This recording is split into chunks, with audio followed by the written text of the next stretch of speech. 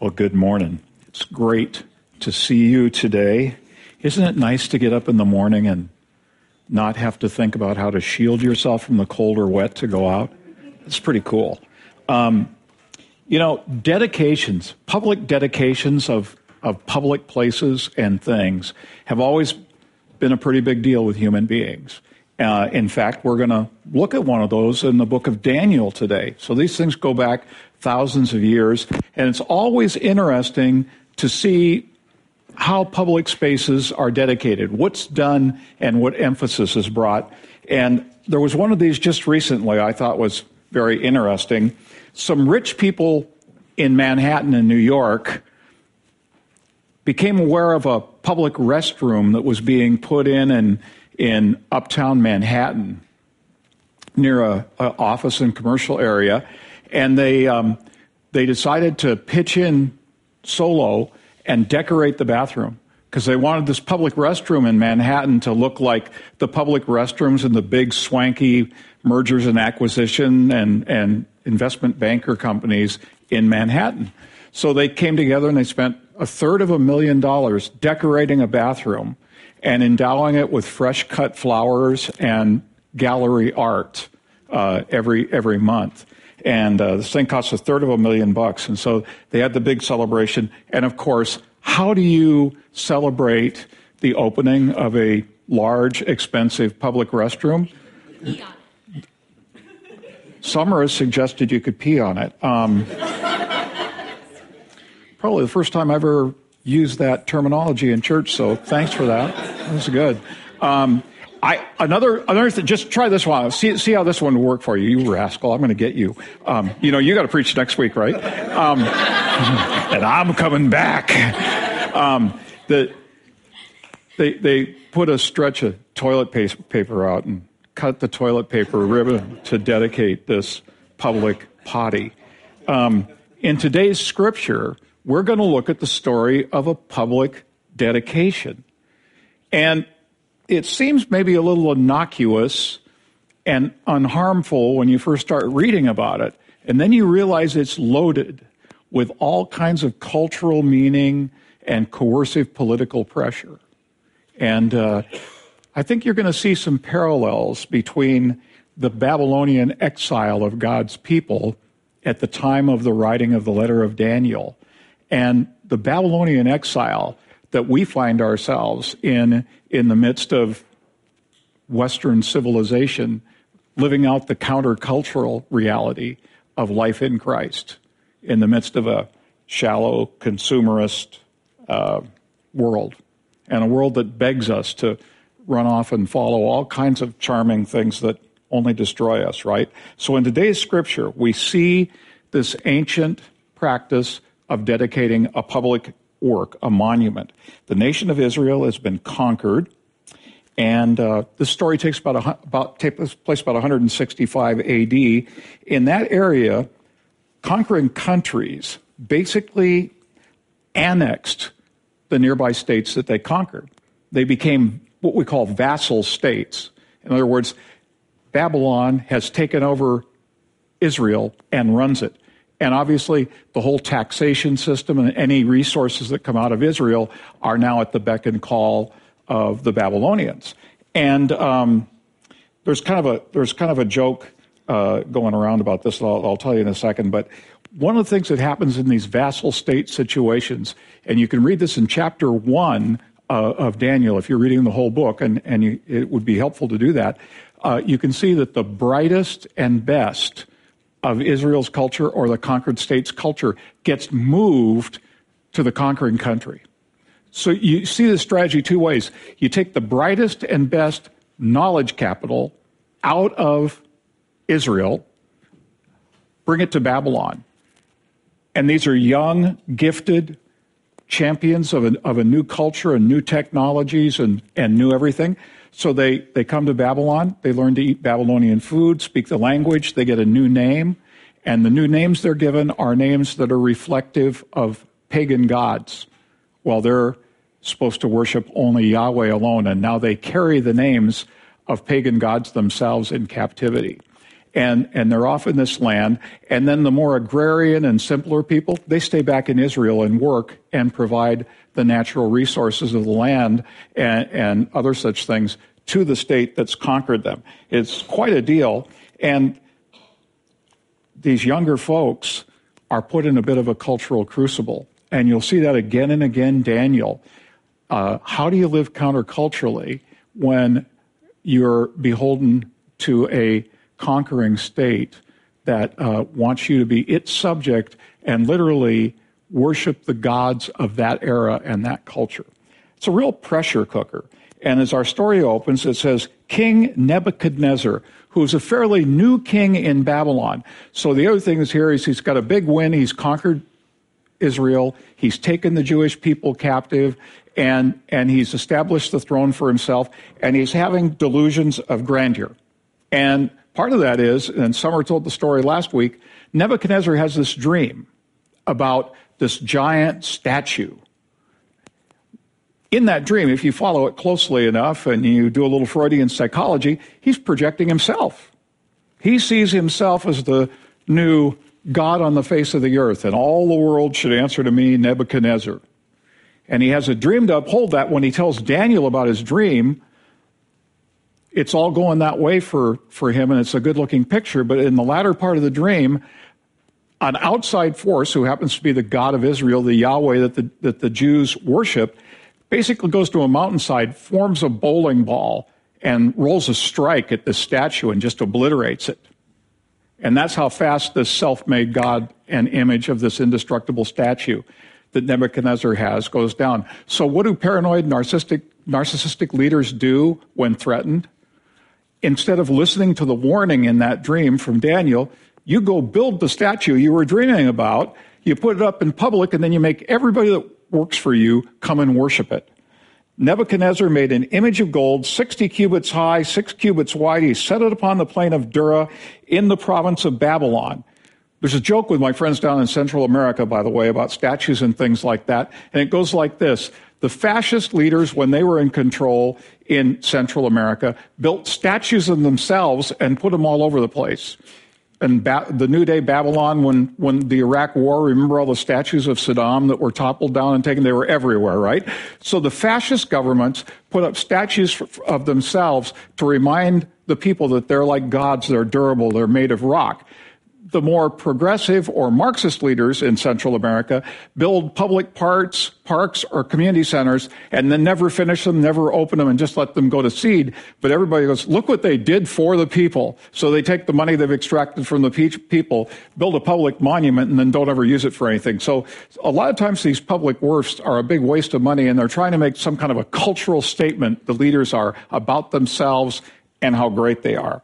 So we see that going on here. And in our story, there's a huge statue in Nebuchadnezzar's likeness. We heard about it in chapter 2, this giant godlike thing. And this baby is actually very large. This would be a 90-foot high statue. This is about 9 feet wide and thick, sitting on some kind of a pedestal. So in a land that's fairly deserty and barren, you've got this thing sticking 90, 100 feet up in the air, and it's an image of the guy himself who's king. And he's going to set that up, and we'll hear about the setup. He sent out a herald, and the herald loudly proclaimed, nations and people of every language, come gather.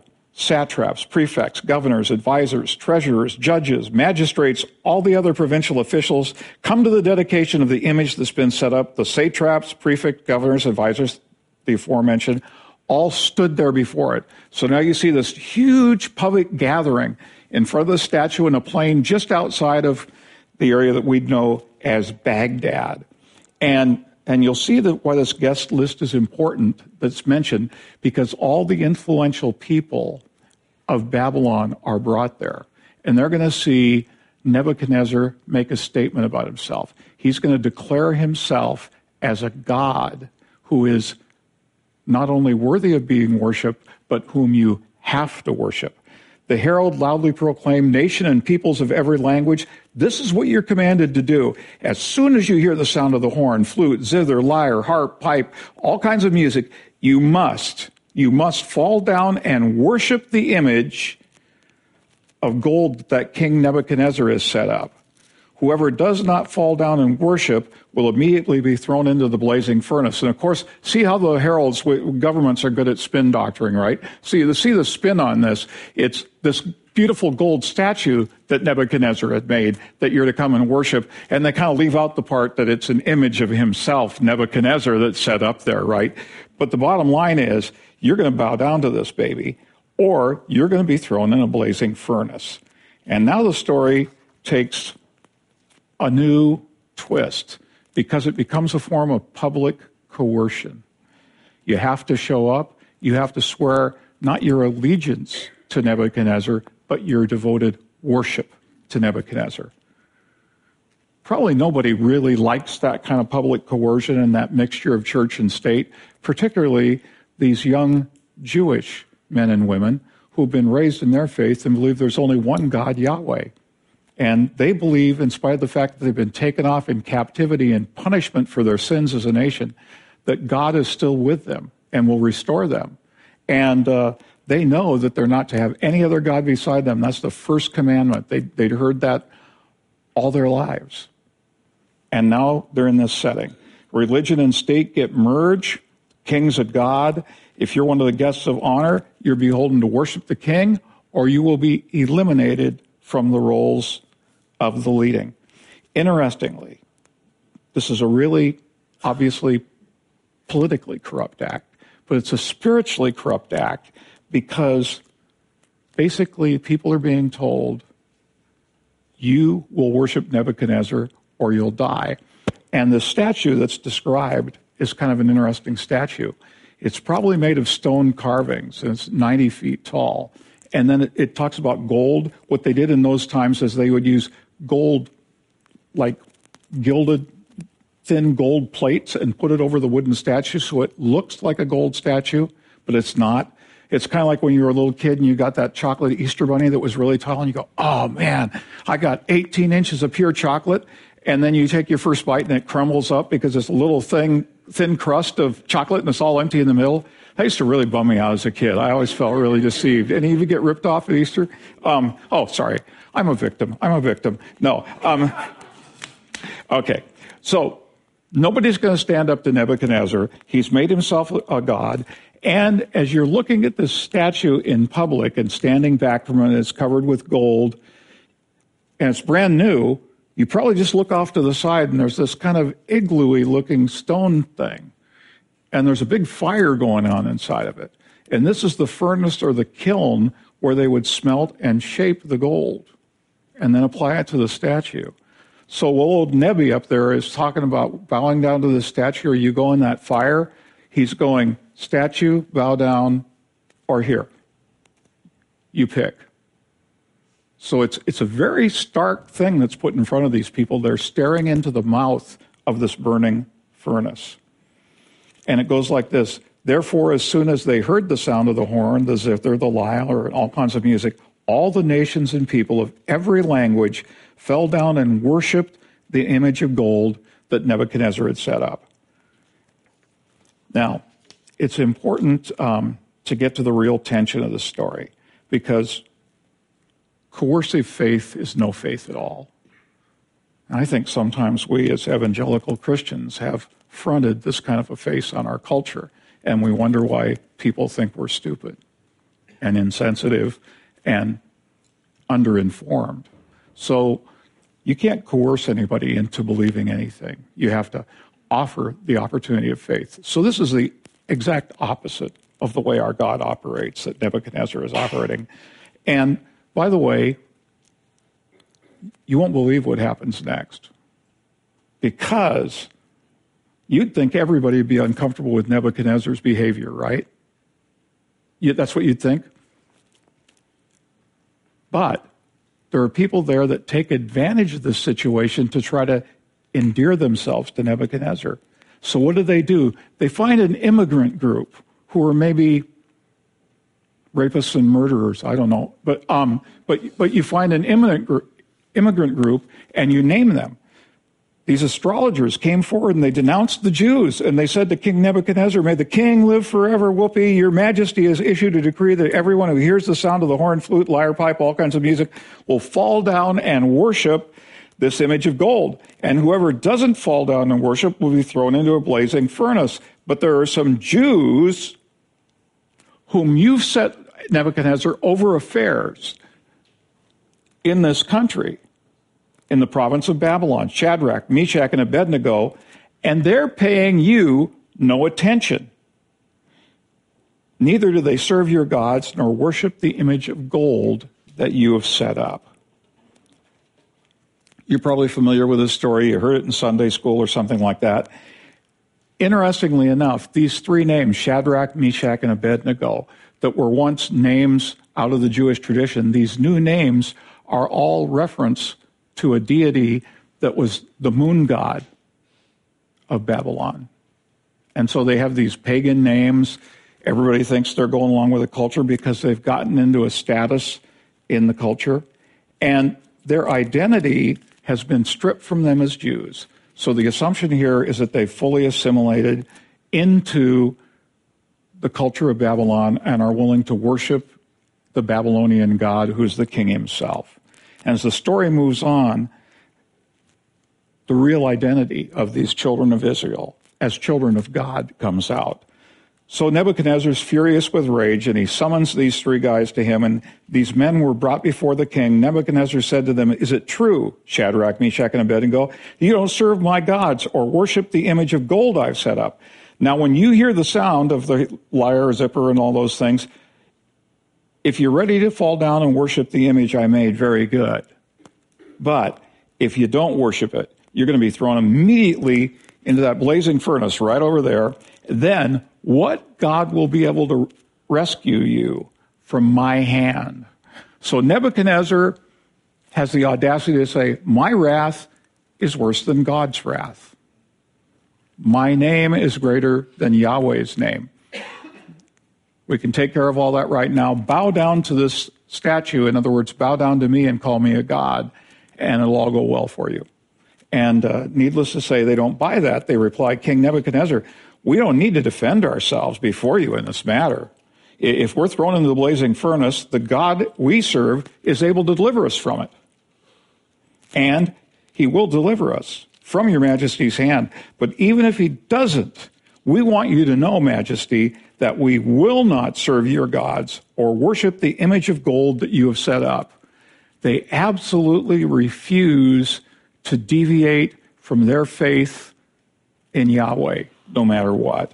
Nebuchadnezzar was furious with these three. His attitude toward them changed. He ordered the furnace heated 7 times hotter than usual. He commanded some of the strongest soldiers in his army to tie up Shadrach, Meshach, and Abednego in their robes and trousers and turbans and other clothes. They were bound and thrown into the blazing furnace. The king's command was so urgent and the furnace was so hot that the flames of fire killed the soldiers who took Shadrach, Meshach, and Abednego to the fire. And these three men, firmly tied together, fell into the furnace. Thank you for your attention this morning, children. End of story, go home, right?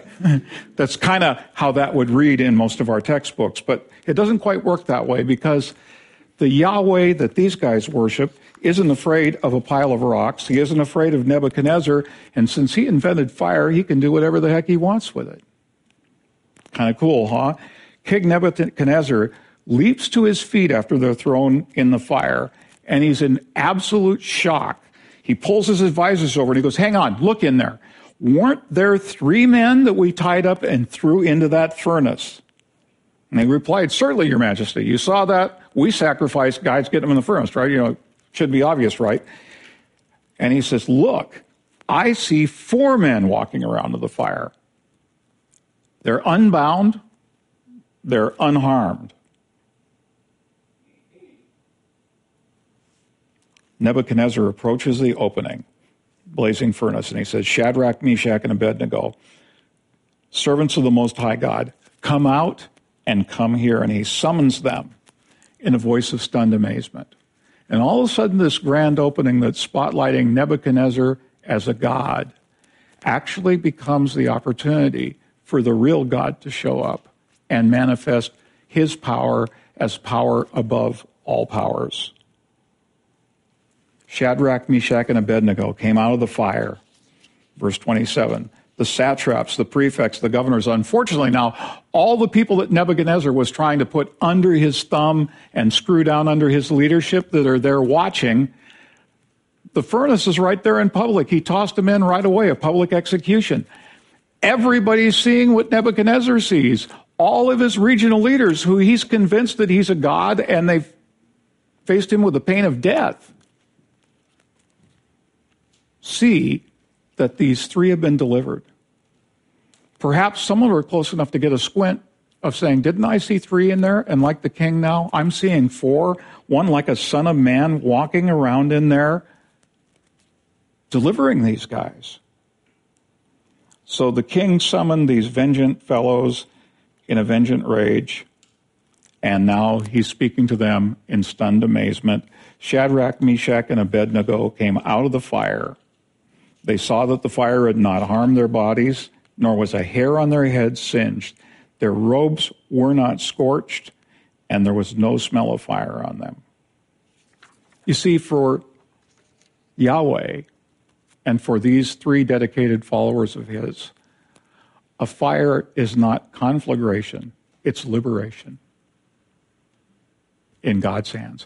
Isn't that interesting? The fires that we go through in our lives that can sometimes seem like an absolute conflagration, a meltdown, like we're shot down in flames, actually become a source of liberation in our lives. They have the ability to, the fires we go through have the ability to burn off the things that bind us in amazing ways and set us free, and not only unscathed, but in a better place than we were on the front end. In fact, I got to tell you, the few times that I've really had to suffer in my life and I've really been taken down a peg and have been through the fires are probably the only times in my adult life that I've grown. All the rest of the time, I just assume that I'm sovereign and I can handle anything, right? But when we go through fires, God gets to be God, we get to be us, and we get to see in an amazing way what God can do when we trust him. Now, as I read this story, there's some things I think that this story tells us about our God. One, we know God through Jesus. And I'm prone to believe that that fourth person in the fire was a pre-incarnate appearance of Jesus. It's called a theophany, where God shows up in public. I don't think that was an angel. I don't think that was some spooky robot from outer heaven or something like that.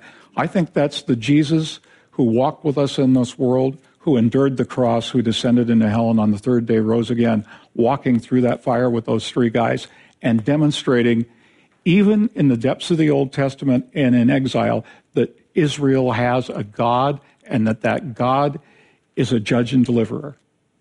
And if you look at the hero of this whole book, Daniel means God is the judge. And so what we see here is God's judgment against the powers of this world. But it's not Nebuchadnezzar being revenged against and thrown in the furnace. It's not public rebellion. It's just the opportunity to live counterculturally and to allow God to demonstrate his greatness through normal people's lives. By the way, the God who delivers here doesn't deliver from trials or fires. He delivers through them. The only damage this fire did was burning off the bonds, both emotional, spiritual, and real, on the bodies of these three people. Otherwise, they're, dare I say, cool in spite of the fire. The God we know in Jesus is present in our trials, and if we cling to him, his power is enough to make us courageous and bold. And this is really important to me because I got to admit to you, I'm not a brave person. I can be brash, but I'm not brave naturally. And this story tells me something. I don't think you have to be brave or you have to be found to be full of courage and resolve. You just need to be faithful. I was talking to somebody a number of weeks ago that was very sick with cancer, and probably near to closing out their life, and was saying, you don't have to be brave. You just have to be in relationship with Jesus. And he'll make the death of your human body and your deliverance to a new body and a healed body in heaven something beautiful. But you don't have to be brave. You don't have to crank up all this courage and strength. You just have enough faith to say, Jesus, help me. Join me in the fire. And I think that's a big story here. And I guess the other thing is that the Church of Jesus Christ in this world is a little bit like Israel being in a Babylonian captivity. There are a lot of things in our world that just aren't right. They're not the way they're supposed to be.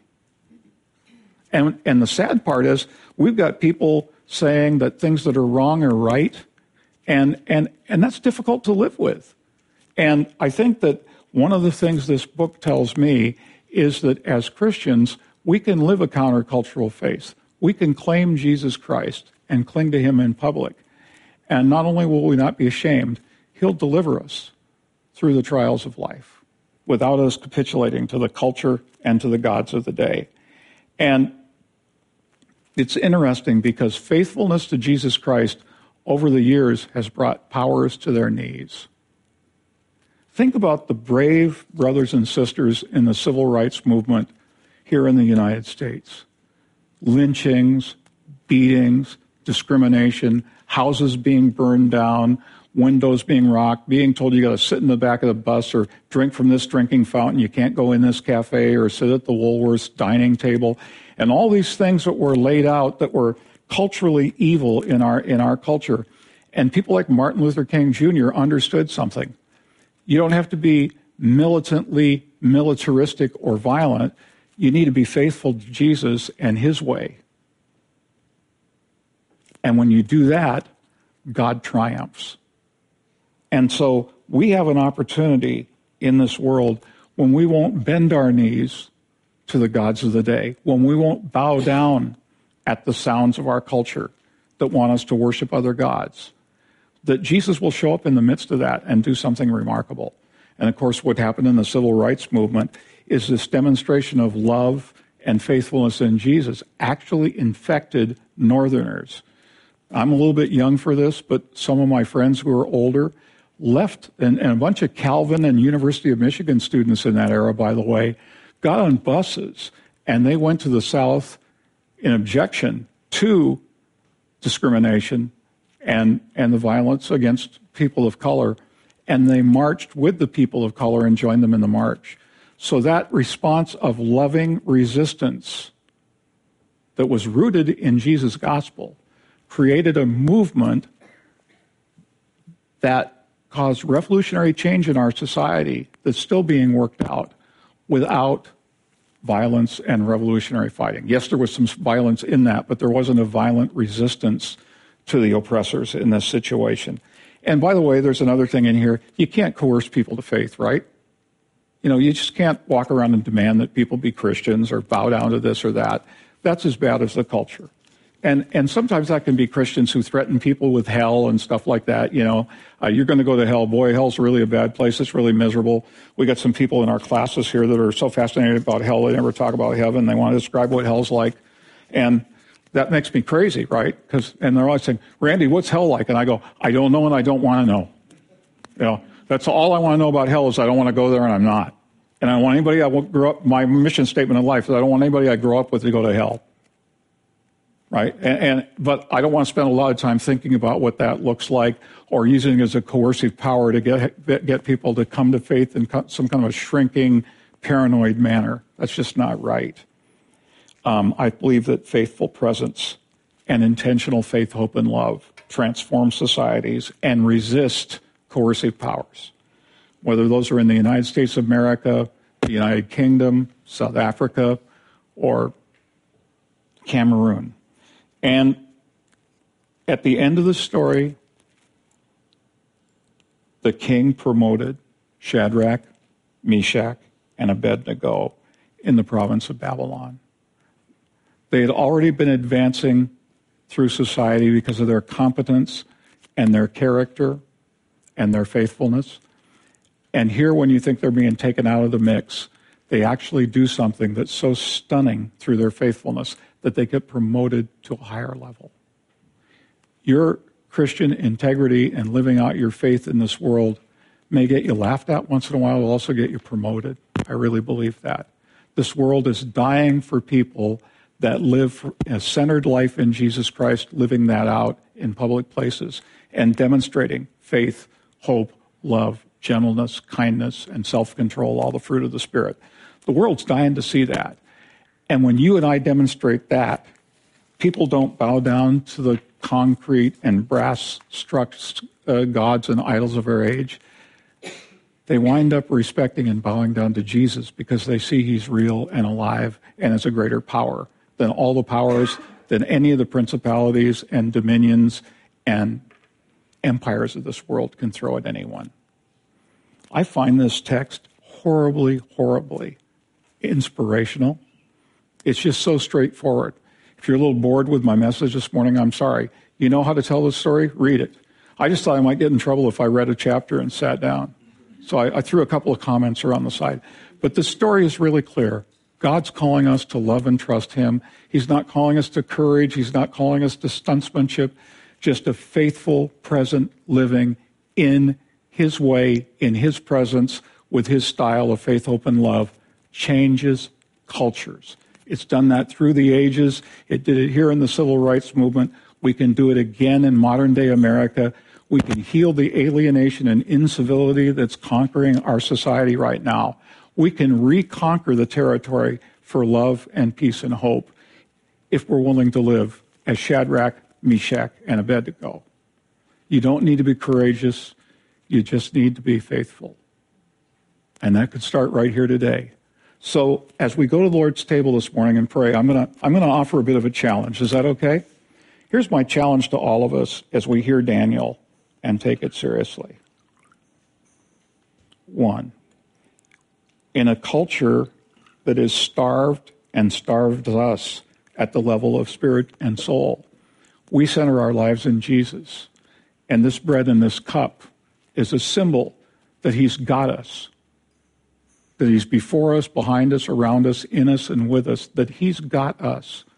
And that in this hungry, dry, and parched land we live in, he's our supply. Like it said in that song, we needn't worry because he's our supply. This bread and this cup are symbols of God's sustenance for you to live in the fires of the culture we're in today. So as you receive this cup today, receive it as your empowerment. Receive it as God's no to all the other gods of our age and God's gigantic yes for you. On the night in which he's betrayed, our Lord Jesus Christ, when he had given thanks, took bread and he broke it, saying, "This is my body broken for you." Same manner after supper, he took the cup. When he did so, he said, "This is the cup of the new covenant. This is my blood, shed for the forgiveness of sins." Whenever you take this bread, drink of this cup, do so in remembrance of me. Remember this morning who God is, what it means to be in him, and what he's made you in this present age.